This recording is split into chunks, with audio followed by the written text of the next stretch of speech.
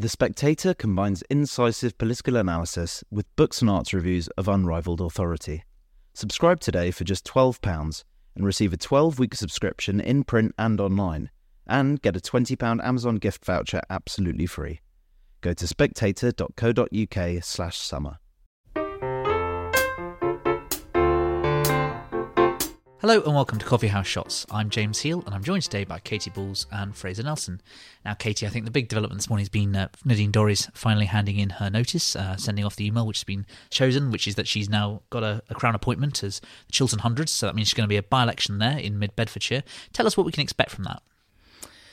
So the earliest will take place is October, exact date still to be confirmed. Obviously it's tricky timing for Rishi Sunak in the sense that his team hoped that autumn is this time of rejuvenation, shaking things up through various things, the King's Speech, November, a minor reshuffle, and then also party conference, of course, and having what is technically on paper a pretty safe Tory seat majority over 25,000.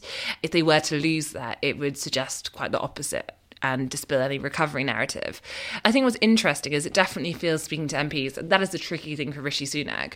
I think Nadine Dorries, because she is so vehemently anti-Rishi Sunak and pro-Boris Johnson, it means the criticisms in her resignation note haven't actually really started much of a conversation with Tory MPs. They more just see it as the end of Nadine Dorries.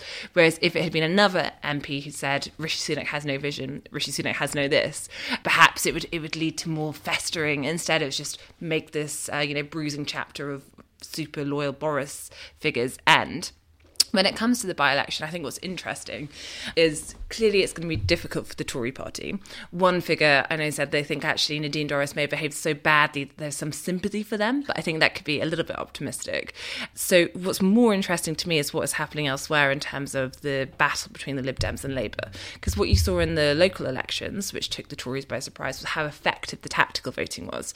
That was why the Tories did even worse than the party chairman said on television in terms of the number of losses, was the fact that it seemed as though anti-Tory voting, when people were being really organised in whichever candidate was most likely to fare against the Tories. This time around, you are stuck in a stalemate whereby Labour won't stand aside and the Lib Dems won't stand aside, and both think that this is their by-election to win. Now, the argument from Labour is we came second at the general election. Obviously, we're in contention. The argument from the Liberal Democrats is that in two of the by-elections, such as North Shropshire, they were third at the election, but yet they still won it in a by-election. And they have a track record of overturning huge majorities at by-elections, and there is a ceiling on the Labour vote. Because this is such a safe Tory seat, you have a situation whereby there are some Tory voters who, yes, would not vote for the Tories, but are not going to go so far as to vote Labour, and the Liberal Democrats are in a better place to sweep up those votes. The risk, of course, is that you have the vote splitting between Labour and the Liberal Democrats, and then the Tories sneak through the middle. So this looks like one of those very rare three-way seats. Exactly, and that's not before we even get to the independent candidate. There's also an independent candidate suggesting that they have a chance. So, yes, a 3 to maybe 4 seat. Talking of by-elections, Fraser, last month's by-election in Uxbridge was, of course, dominated by the ULEZ issue. Now, this week, Sadiq Khan has been rolling out the ULEZ expansion, but there's also been some news today, which the Mayor's office has confirmed that his previous 2018 plan to impose a zero-emission zone in central London by 2030 has been abandoned. Tell us about what you think of this. I think this is quite a significant development. Verbally, Sadiq Khan has been very bullish. This is a guy who released a book called Breathe. He is very much committed to the cleaner air agenda, and he has faced down protests from Londoners and even Keir Starmer, the head of the Labour Party, who's asked him to delay ULEZ. He didn't delay, he's pushed it forward, and as of this morning, the cameras are now live, searching for and fining the offending vehicles £12.50 a day.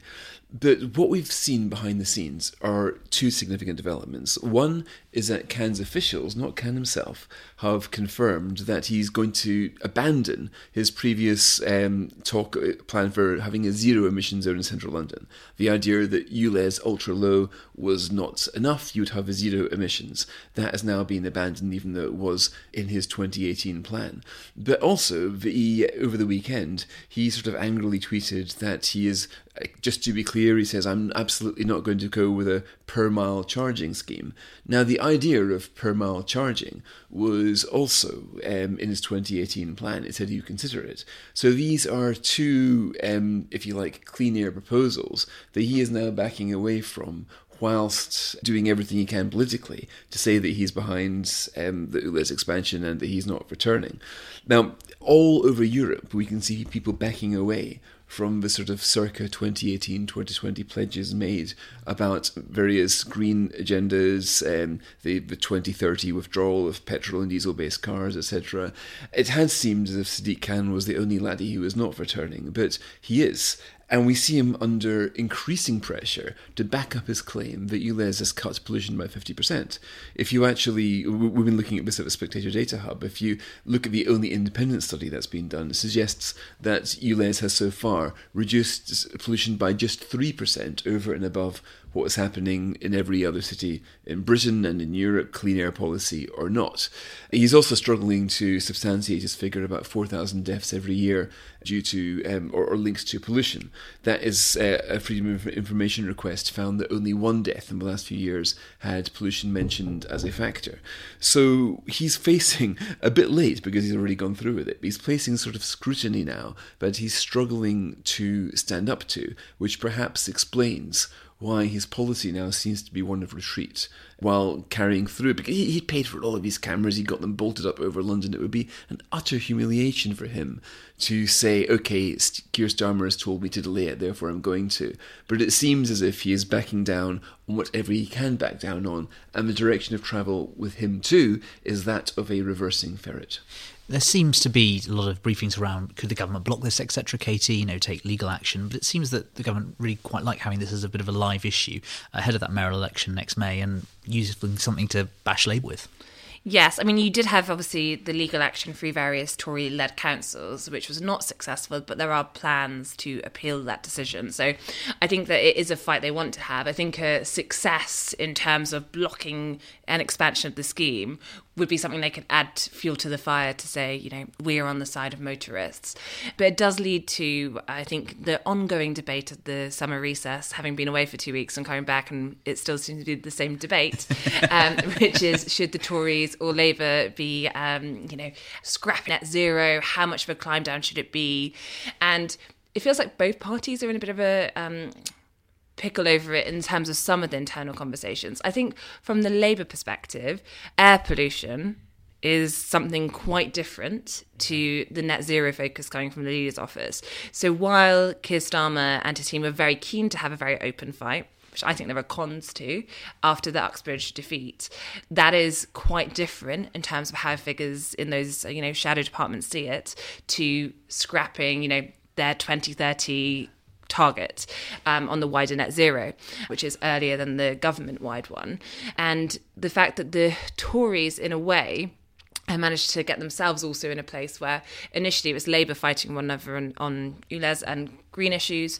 Now we're in a situation where I think Rishi Sunak has left enough space, ministers not knowing what to say on the airwaves about various targets, that there has been questions about whether he is going to cut more things on net zero. You have the housing announcement today, which is effectively scrapping an modifying an environmental measure which they think are allowed to build more homes, and they're saying there's funding to offset this, so it should please everyone. But as you can expect, environmental groups being quite critical of this. So it can at least look a bit as though Rishi Sunak is going cold on some of the net zero parts of it. I think the problem for Rishi Sunak is that has allowed things such as the new oil and gas licences to look as though it's a knee-jerk reaction to the Uxbridge by-election, the fact they narrowly won, wanted to do more in terms of engaging on net zero, when actually it was a long-planned policy, and energy security is seen as a different thing. And it's obviously tricky as soon as you go down that route, if you're going to isolate some of your voters, if you look like you're doing lots of things to stop net zero. So I think there's still more miles to go on this. I think changing public opinion is also a factor. There's a poll out today suggesting that when you ask all UK voters, do you think ULEZ in London is a good idea? They think by 4-3 that it's a bad idea. When asked if they would support or oppose a similar ULEZ-like surcharge in their area, people are against it by a margin of 2-1. So you've now got this, I think this is in the last sort of 6 to 9 months, these environmental policies are going from theoretical to practical. And I think that the Conservatives are sensing this change of mood. It's funny, I'm reading Theresa May's memoirs right now, which have just landed today. And I hope I'm not giving too much away to say that she's it's all about her legacy, her search, or lack thereof. And she's saying that she wants, when she's asked her legacy, she wants to point to two things. The human trafficking bill, which of course was, a good policy, albeit one designed by the Centre for Social Justice, approved by Number 10, handed to her to implement. It wasn't exactly her idea. And the other thing was net zero, which she thinks is her proudest achievement.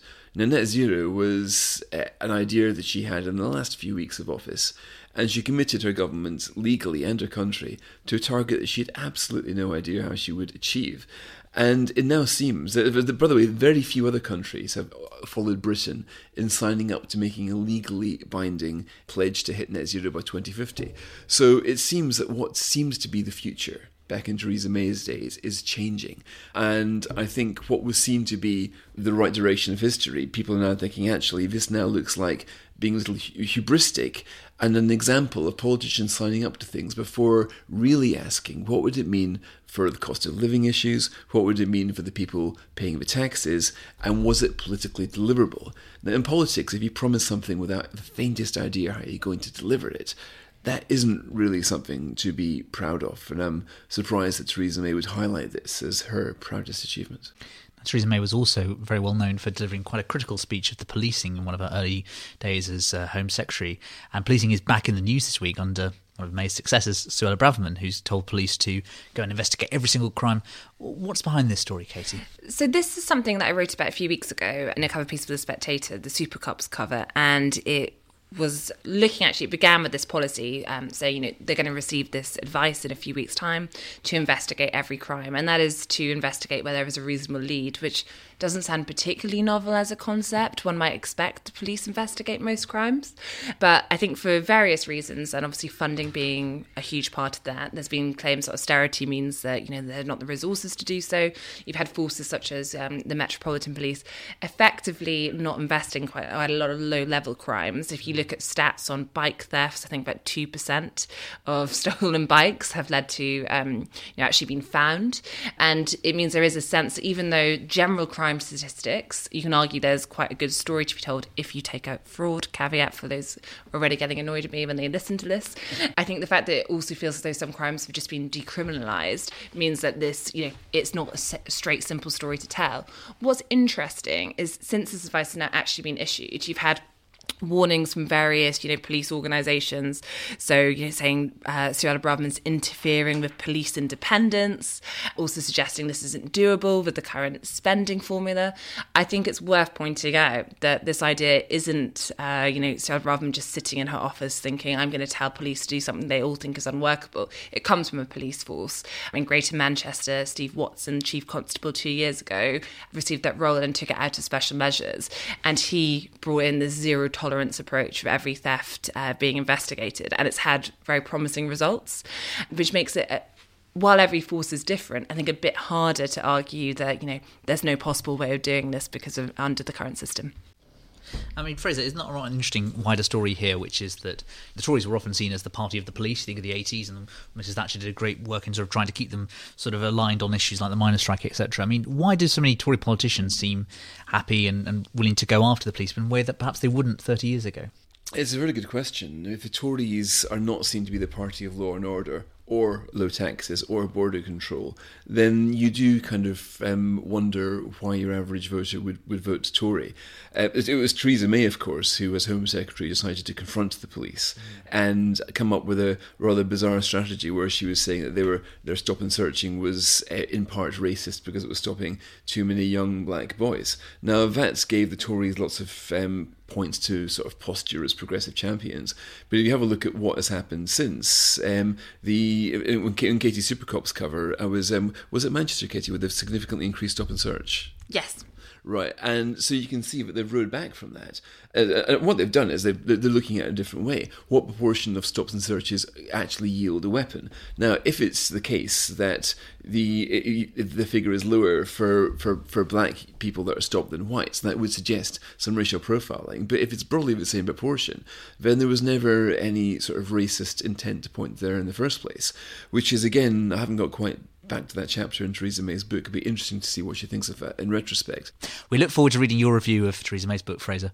Thank you, Fraser. Thank you, Katy. And thank you very much for listening to Coffee House Shots.